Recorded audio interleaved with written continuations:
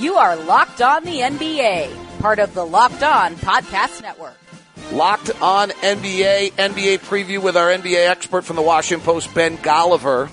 Locked On NBA is loaded today. There's a million great NBA podcasts out there, including the one Ben does and some others, but we're bringing you something unique that nobody else can. On our other feeds today, you'll have Eastern Conference preview with the 8 Eastern Conference local experts on the biggest stories, combined previewing their series. So you've got the Nets host and the Sixers host together looking at the series. You got the Magic host looking at the series as well. So the guys, the local experts who know it best, and then a Western Conference, that same feed will be out with a preview of those 4 series, and then Ben and I are doing a bigger picture look here. So Locked On NBA has everything you need, plus all the local experts on the stories. Ben, thank you very much for taking the time. It's finally here. Are you ready for the playoffs? I'm so ready, Locke. And let me say, I thought I was bad at procrastinating in college, pulling the all-nighters, waiting till right before the test and right before the final to write the papers and everything. But these Western Conference teams really procrastinated. It wasn't just the last night of the season. I mean, they went down to the fourth quarter of the last night of the season with guys like Anthony Simons, going off for 37 points, influencing the entire playoff chase. And it really went down to the final minute. And then we finally got the matchups. I can't be more excited to be able to break these matchups down, but boy, they made us wait for it. I'm trying to find out what Terry Stotts did to Dave Yeager. Where did that, there's always a backstory, right? They're like, in this league, there's things that happen and it looks like one thing on the surface, and then if you're inside, you're like, oh, there's another story here. Oh, I didn't know about that. Like, oh, that player didn't show up for a draft workout for that team, and they're still bitter 5 years later. Oh, I get it. Like, there's always these other little stories that go on.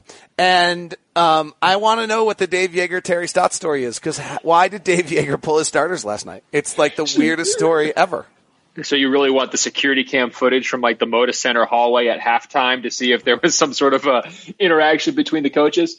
It's almost like it goes back to, all these, every now and then, it's like, all right, fine, you think you're going to do this? We're going to screw you. And I'm not, Sacramento not playing their starters in the second half of that game doesn't make any sense if you've played your starters for the last week.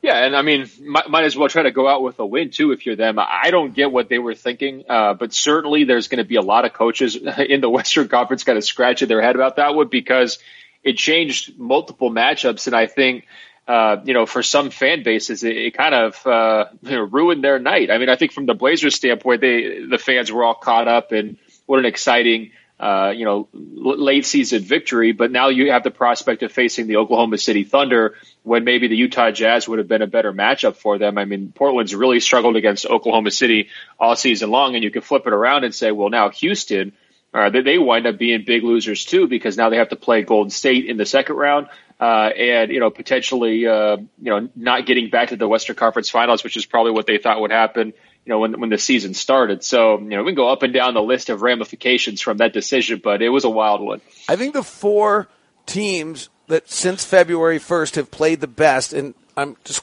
not counting Portland because of the Nurkic injury only, I give them credit. But the 4 teams in the Western Conference that have been the best 4 teams are all on the same side of the bracket.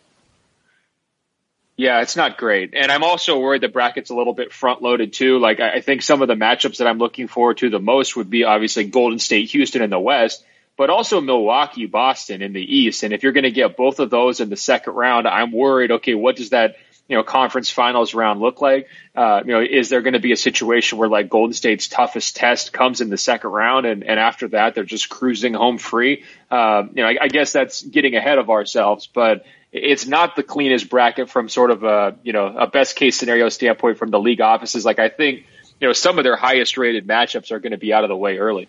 No, that's a great point. We'll dig in right now. I mean, but here's the contrast. The last 2 years, the playoffs looked boring, but you knew there was a mega ratings extravaganza at the end of it.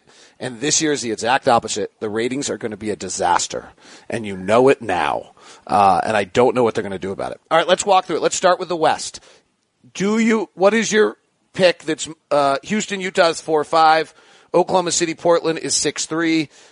San Antonio, Denver is 7-2, and Clippers, Warriors is 8-1. What is your most likely upset in the first round of the Western Conference? I mean, I think everyone's going to circle that Oklahoma City-Portland series because of the Nurkic injury that you mentioned. I think that is the right one to circle. At the same time, I don't think Portland's going down without a fight. You know, Damian Lillard in last year's postseason was limited to like 18 points per game. I do not see that happening again this season. I mean, he's been playing great. He's stepped up with both Nurkic and McCollum out of the lineup. They get McCollum back, which is going to be very helpful in that series. But I do think that, Oklahoma City, they're a little bit more tested in terms of their main guys. Paul George, he's bringing in the momentum from that big shot the other night. And I think that they've just battled fiercely all season long, those two teams. But I think that the injury issue is going to hold Portland back. If I had to pick one upset, that would be the one. The only reason I don't agree with you, and I generally do because of exactly what you said, which is the injury upset. But here's the one reason I don't agree with you. I don't think Oklahoma City is very good. I mean, they've been a tale of two teams, right? Like the first half of the season, they're gangbusters because they're playing easier schedule. The second half, they've really come back to earth. And Paul George's health, too, is an obvious question. I guess I just drill into the matchups. I'm like you. I probably don't trust Russell Westbrook in this postseason format as much as his fans do. But I worry, how are they going to slow down Paul George? Enes Kanter, to me, has been kind of a cute story for Portland, filling in and stepping up, in those minutes vacated by Nurkic. I'm not sure that's going to hold up in the postseason. I think Oklahoma City will be smart enough to be able to exploit his weaknesses like other teams have in the past. And I just see a big hole there, roster-wise in the middle. And, I think Damian will step up and do much more than he did last year. But I'm just still concerned that does their offense have enough balance? Are they going to be getting stuff from enough different places to be able to keep up with Oklahoma City? It's just been a tough matchup for them all year. I think the Thunder are 4-0 against Portland. I'm not sure that Oklahoma City has legs to kind of get all the way to the Western Conference Finals necessarily. I just think in this specific matchup, they should be favored. It's interesting. I mean, I agree with you. I would pick them, I think, in this series. Even though I just made the comment, I don't think they're very good. I actually really have great faith in Terry Stotts, and I think he'll coach a series that will he has some things he can do. Enes Kanter is a problem, though. And then the fact is that if Oklahoma City gets through that first series, I have no reason not to think they'd beat Denver, San Antonio, and I might still not think they're very good while they're playing in the Western Conference Finals, which is just really kind of a weird thing. The one thing I would point out that I think is really an interesting thing in this matchup for Portland's defense protects the rim about as well as anyone in the NBA. It's not quite, without Nurkic, they're not as good, but they have been one of the better teams in the league at protecting the rim and one of the better teams in the league at kind of forcing you into mid-range shots. And Oklahoma City is not good at that. If you can get Oklahoma City, they're 29th in the league in mid-range shooting. They take a decent amount of them. They're not a particularly good above-the-break three-point shooting team. If they don't get to the rim, if Terry drops Ennis back far enough or finds a way to use Zach Collins, or if he can get them off the rim, Oklahoma City's offense might have a hard time scoring. Yeah, I think we're going to see Portland try to dare Westbrook to beat them, don't you think? I mean, let's see it with your jump shot from the mid-range or from the, outside the three-point arc, above the break. I mean, I think they're going to be sort of willing to live with that. I would imagine they're going to concentrate a lot of their defensive attention on Paul George and try to keep him in check. I mean, that's only natural given how well he's shot the ball this season, how well he's played this season. Aminu is not the worst one-on-one matchup for Paul George. That's a pretty nice body you can throw at him. I think that much like some teams we've seen in the playoffs in past years, I think they're going to be living with, Westbrook just trying to go wild and crazy and do everything and trying to encourage him to do that.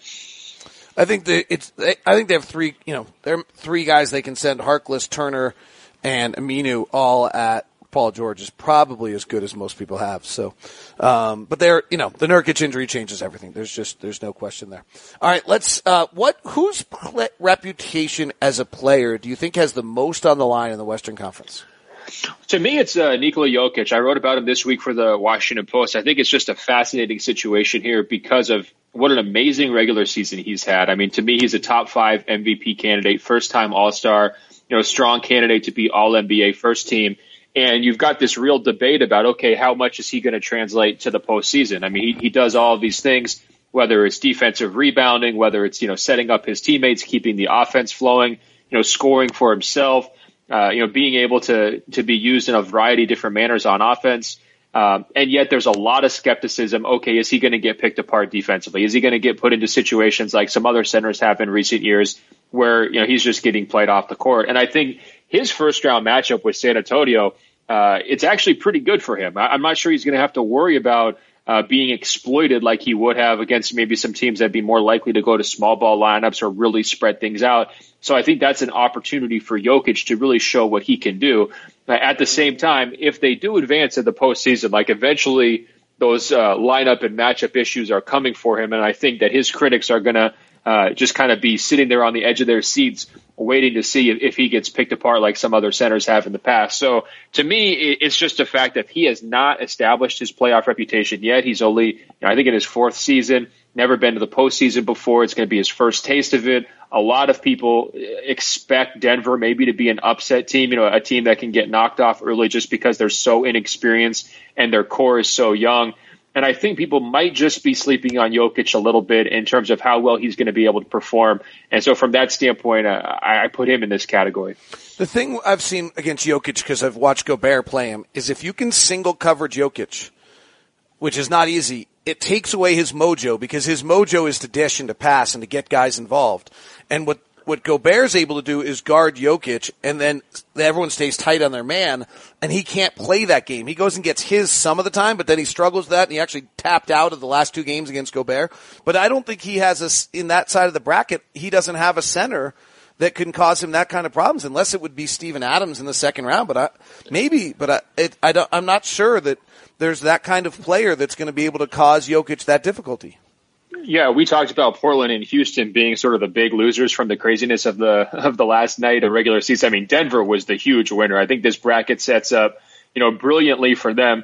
They can't ask for really anything more. And, at the same time, that guarantees nothing. I mean, I think there's some real serious questions about not only Jokic, but some of their other young guys. I mean, Gary Harris, Jamal Murray, they're in their first playoffs as well. What do they look like? Their wings have been real inconsistent here down the stretch. They've had a real tough last couple of weeks. I think they're 5-5 in their last 10 coming in.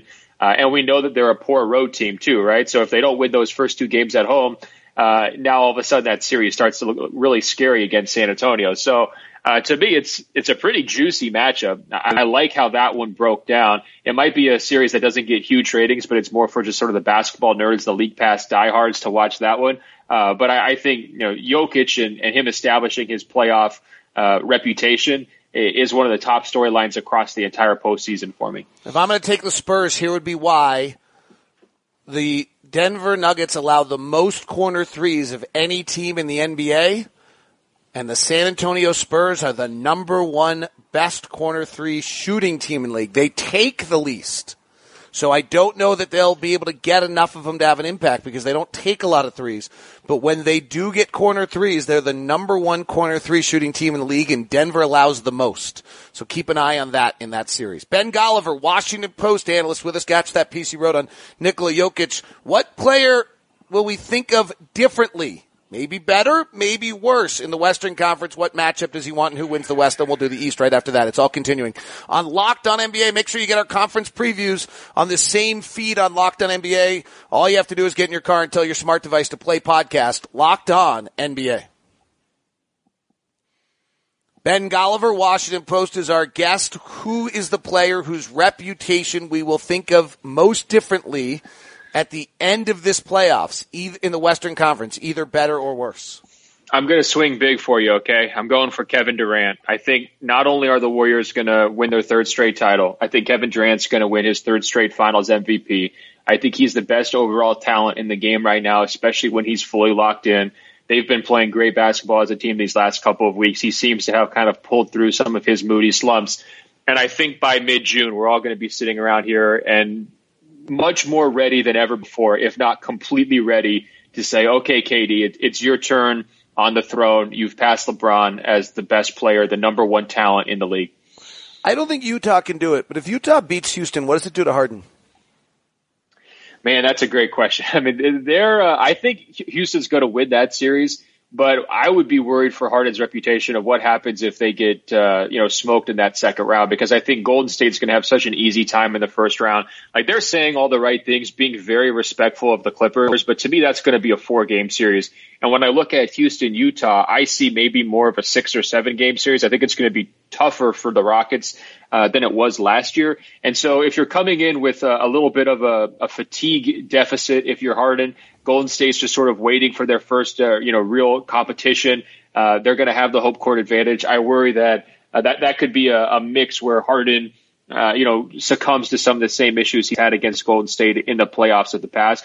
But to me, even though he's always in this MVP conversation, in terms of his reputation, is he really thought of as like a top 3 player? Or is he still more in that 4, 5, 6 range where people acknowledge he's the best individual scorer in the game, but maybe not the best overall player? And so from that standpoint, even if he lost to Golden State in the second round, I think he'd probably be in a similar range. The other guy that I think's the wild card here, and I might just be too in the bag for what a great job Terry Stotts has done in Portland and just not valuing how bad Enes Kanter is defensively. I mean, I talked to 3 coaches in the league yesterday preparing for the Blazers, thinking that's who the Jazz were going to play, and all of them just said, they dropped Kanter and he's just terrible defensively. So maybe it doesn't matter. But I actually still think Dame Lillard has a notch to go, and if he could win a series, I think I know he's first team NBA, but kind of to your point right there, I feel like he's first team NBA, but he's not in that group. Does that make sense? No question about it. I mean, I think he's been fighting for that respect for a while. And you even look at like the conversation around first team All NBA this year. Like, I think a lot of people just wrote in Steph no matter what over Dame and didn't even think about it. And I think it'll probably play out that way where it's Steph and Harden and people are, just saying, okay, well, Dame can settle for second team. And I bet that probably bugs him as a competitor. One other thing on Kanter, this might sound mean, but he gets scored on so often and so easily. It's amazing that he's like stuck with his NBA career. You know what I mean? Like, it just night after night after night, people put points on him, and it's just got to be demoralizing at some point. And I'm right there with those coaches who are sort of picking him apart. It's really, really rough when we get to this stage of the playoffs and, your weak link is basically what you get judged on. Whoever can be picked on is, how far you're going to go. And I think he's that for them. And, I also wonder in their matchup, like a guy like Zach Collins is a pretty interesting player, but if he's trying to bang with a Steven Adams down low, I'm not sure that's going to work out, right? By the way, when your vet's Al Jefferson, that's what happens. You've given me your pick. Do you have one? Is Houston Golden State the matchup you're most interested to see? No question about it.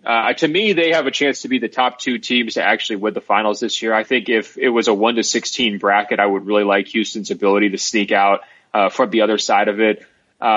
They've been playing great basketball down the stretch. I think that this is some real adversity for them in terms of how the matchups broke down. Hopefully they can pull themselves together after a pretty wild night.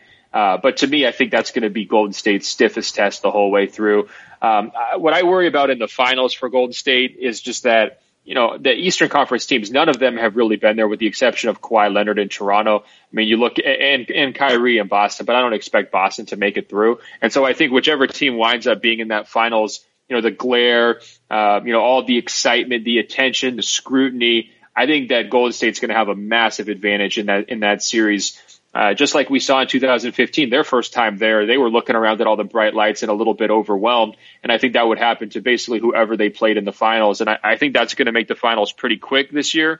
And I think, Houston's got the experience. They've matched up with Golden State before. They've created problems for Golden State before. Harden's playing the best basketball of his entire career. Chris Paul's looked pretty good here down the stretch. And they should be healthy. For that second round matchup, the injuries and the fatigue and all that stuff hopefully won't accumulate for them by the time they face Golden State. So to me, it's the single most interesting matchup in the whole bracket. Let's switch it to the Eastern Conference. Do you have a first round upset in what has been a top heavy conference all year? I've got pure chalk over there. I think the 2 things to watch would be the injuries, right? So Boston's going to be without Marcus Smart. And Indiana is definitely better than most people think. Now, I'm not saying they're great, and I don't even think they're that big of a threat to Boston. But I do think that they've been overlooked and slept on by most people all season.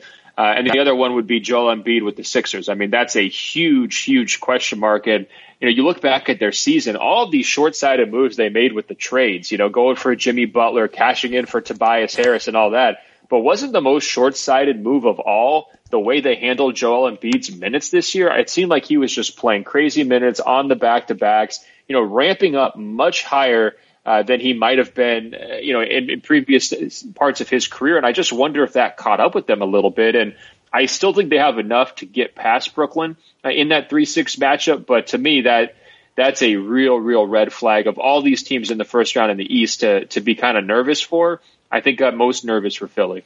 Let me throw one at you. Since February 1st, the fourth best differential in the NBA is the Orlando Magic. And they're the number one defense in the NBA since February 1st. And they're the number 8 offense in the league. Is there any chance they cause Toronto problems? I don't see it, but I think that they're a great story. I mean, we talked about like the Mike Budenholzer bump that Milwaukee got, and how obviously that was going to sort of transform them from the Jason Kidd era. I think there's a legit Steve Clifford bounce or bump, whatever you want to call it, where he'll come in, he'll look at whoever you've got, and he's going to be able to lift you up X number of wins just based on his defensive philosophies, getting people to buy in, establishing a culture, holding guys accountable. Now, how long will that last? Is he going to be able to help that team take the next step in the future? I'm not sure, but I think he got Orlando to essentially max out, its regular season success. To me, I look at Toronto and I feel like they're kind of a sleeping giant. I talked to their front office a little bit this week.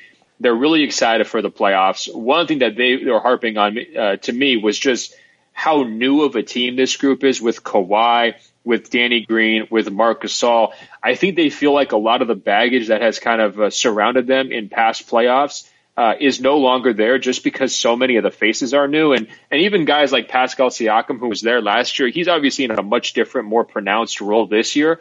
So I think that they're entering the postseason a little bit slept on. I think they're going to be able to take care of Orlando in 5 games. Be interesting to see. I just think Orlando deserves a little credit, I guess. We'll continue to find out what players have the most on the line reputation-wise in the Eastern Conference with the Washington Post's Ben Golliver. We've launched Major League Baseball. If you're a baseball fan, there's a great new Locked On MLB show with Sully. It's getting rave reviews, so make sure you check that out on your Himalaya app, Google Podcasts, or Apple Podcasts. And remember, Locked On NBA is loaded with playoff coverage for you. What player's reputation has the biggest impact in the playoffs in the Eastern Conference? Well, it's got to be Kyrie Irving, right? Yeah. I mean, I feel like this is open and shut. I mean, this guy's been telling us all year about how great he is, what an amazing leader he is, how he's going to be the answer to all of their questions. And now let's see it, prove it. You've got some real adversity with this Marcus Smart injury. I mean, that's a real hole they've got to fill. You've got a talented team, Al Horford's phenomenal big man inside. You've got a lot of young guys who are turning to you to be the leader, but also to keep them involved. So the ball's in your hands. Let's see what you can do. To me, I think Boston's going to be able to get through Indiana without too much trouble in the first round. But when I look at that second round matchup with Milwaukee, that's going to be serious adversity for the Boston Celtics, especially if they don't have Smart. I mean, they need to pull out really, all the stops to beat Milwaukee last year. And the Bucks had no structure, no framework, no plan other than just going to Giannis and Chris Middleton and saying, do everything for us. To me, the Bucks, even though they've been incredible in the number 1 seed this year, I think they have another, step up to go, another cut that they haven't reached quite yet. And that's just because they haven't played Giannis a ton of minutes. And because I think Giannis, is going to prove to be the best player in the Eastern Conference when this all shakes out. So I think that's kind of a titanic matchup there in the second round between Boston and Milwaukee. And I think there's an awful lot of pressure on Kyrie to live up to all of his own talk and his own hype that's been coming through all season. What about Ben Simmons? No doubt about it. I think that the advantage there is that he doesn't hype himself up as much. So, he's not walking into major scrutiny, but I think the Sixers go as far as he takes them. I mean, Embiid's their best player. Jimmy Butler is probably going to be their closer. But when you look at, okay, how are you really going to be able to beat high-level teams? It's going to take huge performances from Simmons, and that's just not what we got in last year's second round. It's baffling to me that he hasn't made any progress whatsoever on his jumper. I mean, as soon as anyone, high school players, middle school players could look back at the tape from that series last year against Boston and say, look, man, if you want to be this big-time top 10, NBA player, you've got to figure something out there. You've got to at least make gradual progress. We've seen it from Giannis in Milwaukee, getting more comfortable with the off the dribble three, getting more comfortable catch and shoot threes, trying to mix it in to keep the defense honest. And with Simmons, it's just, a complete, blank wall. I mean, he hasn't even considered it. And I do think he's probably ripe to get exposed again here in the playoffs for that reason. There's so much murmuring around Philadelphia. I don't even know what's true and what's not true. I've heard more stuff, right? There's two different, I don't know how to explain this. There's the stuff everybody talks about. Then there's the stuff everybody alludes to. And then there's the stuff that's being murmured about, right? And that third level probably never usually makes the airwaves until I do this. Right? Don't you feel like that's the three kind of levels? We're talking about this stuff. It's out there. There's the stuff that's being insinuated. Like now everyone's saying, oh, well, I insinuated that Magic was right. And like now, then there's more kind of murmur around and dysfunction supposedly around the 76ers this year. I don't even know if it's true. That's why I'm not going to get specific. But this playoff series will be interesting to me. And if for some reason it goes wrong, the amount they gave up for Jimmy Butler and Tobias Harris is unbelievable if something goes wrong here and they A, lose early and B, don't keep both those guys.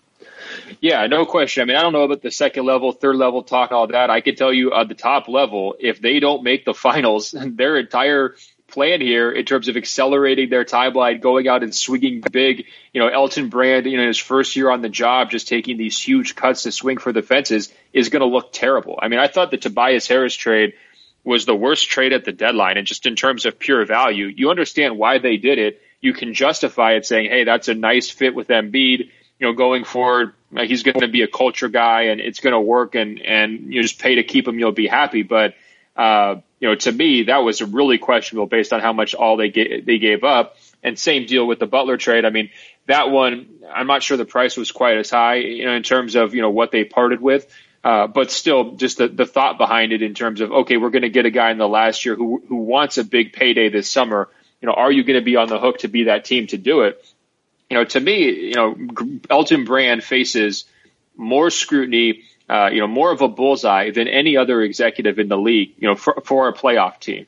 Because, even if Toronto loses Kawhi Leonard in free agency this summer, it was still a worthwhile gamble. Even if Golden State loses Kevin Durant to the New York Knicks, it's not like anyone's going to blame Bob Myers for that, for his recruiting efforts. But if Philly doesn't, strikes out in this postseason, like you mentioned, doesn't get over the hump, and then one or two of those guys walks, they're going to be sitting around saying, why did we burn all of these assets to go nowhere in the playoffs? And what's the plan going forward?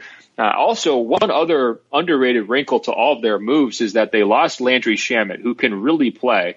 And now they're going to have a decision on J.J. Redick, who's getting older, who's already been, struggling on defense at this point of his career. And he's a free agent, too. They're going to have to pay him as well. So who knows what his future is, but that could be another roster and rotation hole that opens up because of these other moves that they made when they easily could have just, plugged Shamet into that hole and gone forward, for the next 5 years. So to me, Elton Brand is absolutely not like he's on the hot seat because he just got there, and I think he's going to have a few years to do what he wants to do. But man, his Twitter is going to be blowing up if this thing doesn't go quite right. What is the matchup you want to see the most in the Eastern Conference? It's a second round matchup, Boston, Milwaukee. I think you can make a real case for Milwaukee, Toronto being a pretty fun matchup just because of the Giannis and Kawhi factor and kind of the dueling, top two seeds. I mean, that could be a pretty nice Eastern Conference Finals, but to me, it's the rematch factor because they played last year. It's a little bit like Giannis needs to get over the hump, right? It's a little bit of that Michael Jordan versus the Pistons thing.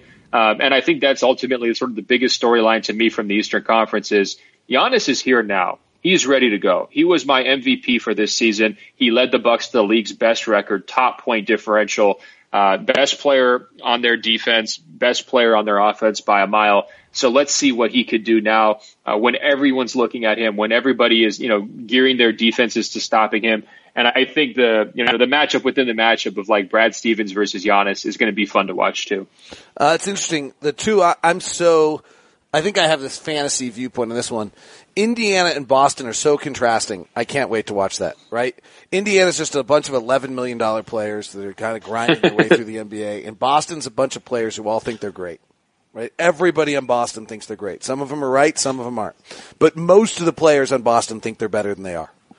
And both the guys in Indiana, it seems, they just kind of fit. And I think it's an interesting that I have a fantasy that one gets, that one gets rolling and gets to 6 or 7 games, and you start to, that the whole storyline develops, that Boston with all these stars, and can they put it together? And I don't know, that one intrigues me. And it's funny because the other side of the bracket, where I would be more interested in watching Milwaukee play Philadelphia, if those two match up, to have the Ben Simmons-Giannis matchup would be the one that I'd want to see. And Joel Embiid-Lopez, with Lopez just dropping back to the rim, I think that would be a really intriguing series. I don't know if we'll ever get to that one. It might be better for Ben Simmons if they don't get that one, because he was getting abused by Giannis the last couple times they played, for sure. And vice versa. I mean, Embiid has his way with the Bucks too, and it almost winds up becoming like an Embiid versus Giannis death match. The last man standing is the one who wins that series. It sounds like you want to pick the Pacers to upset, though. Go out there and do it. Let's hear it. I can't quite get there, but no, the one I want to pick, by the way, is Philadelphia to win the East. Oh, wow. I don't see it. Make the case. I don't really see it either, other than almost if you're increasing minutes on everyone, most of their weaknesses go away. Their starting five is incredible. They've played the net ratings when those guys are together has been awesome. I'm just concerned. Okay, Redick's had some postseason issues, translating his game to the playoffs once people lock in on him. The Embiid health thing really spooks me because he's the straw that stirs the drink. Tobias has never done it in the postseason before at all to any degree. So what's that going to look like? I think Jimmy's got some tendencies where he's going to want to take over if it gets tight. That may not be the best thing for their team. And then Simmons is the ultimate wild card, as we already discussed. So I'm not sure which of those things are going to go wrong and exactly against who and when. I guess I'm just banking on one of those shortcomings, kind of biting them and holding them back from, what could be their ceiling. I 100% agree with everything you said, which is why I'm not doing it. But I look at teams at this point when I'm making a pick. The Warriors, it's simple, but it's a little bit this is also why you take Milwaukee, or maybe why you take Toronto, frankly. You have to assume that Giannis is playing 5 more minutes. And, that's a big deal. If Giannis is playing 5 more minutes than he's been playing in the regular season. Because when Giannis is on the floor, they're great, right? Like their defense, like Giannis has got one of the best plus-minus defenses and offenses, and he's playing. And, when Mirotic has been with them, their offense has been really unbelievable. And so if they just kind of stretch all those things and you get a little less of all of their Tony Snells or Sterling Browns or whatever other minutes, that makes them an awful lot better. That's the same thought I have on Philly, but, and for whatever reason, and I have no explanation for this, and I may just rue this, there's no question in my mind the best team I saw all year was Toronto. But really? The 2 times I watched them, they were in person, they were better, they were faster and better, and they were great. They were truly great. I didn't love the Gasol trade, so maybe the plus minus on that is showing to be incredible, frankly. I think their plus 20 differential with Gasol on the floor, it's been just totally insane. Their offense is amazing when he's on the floor, so I probably need to concede that I was wrong there. Toronto's the best team I saw all year. I just can't pick them for some reason. I don't have any idea why.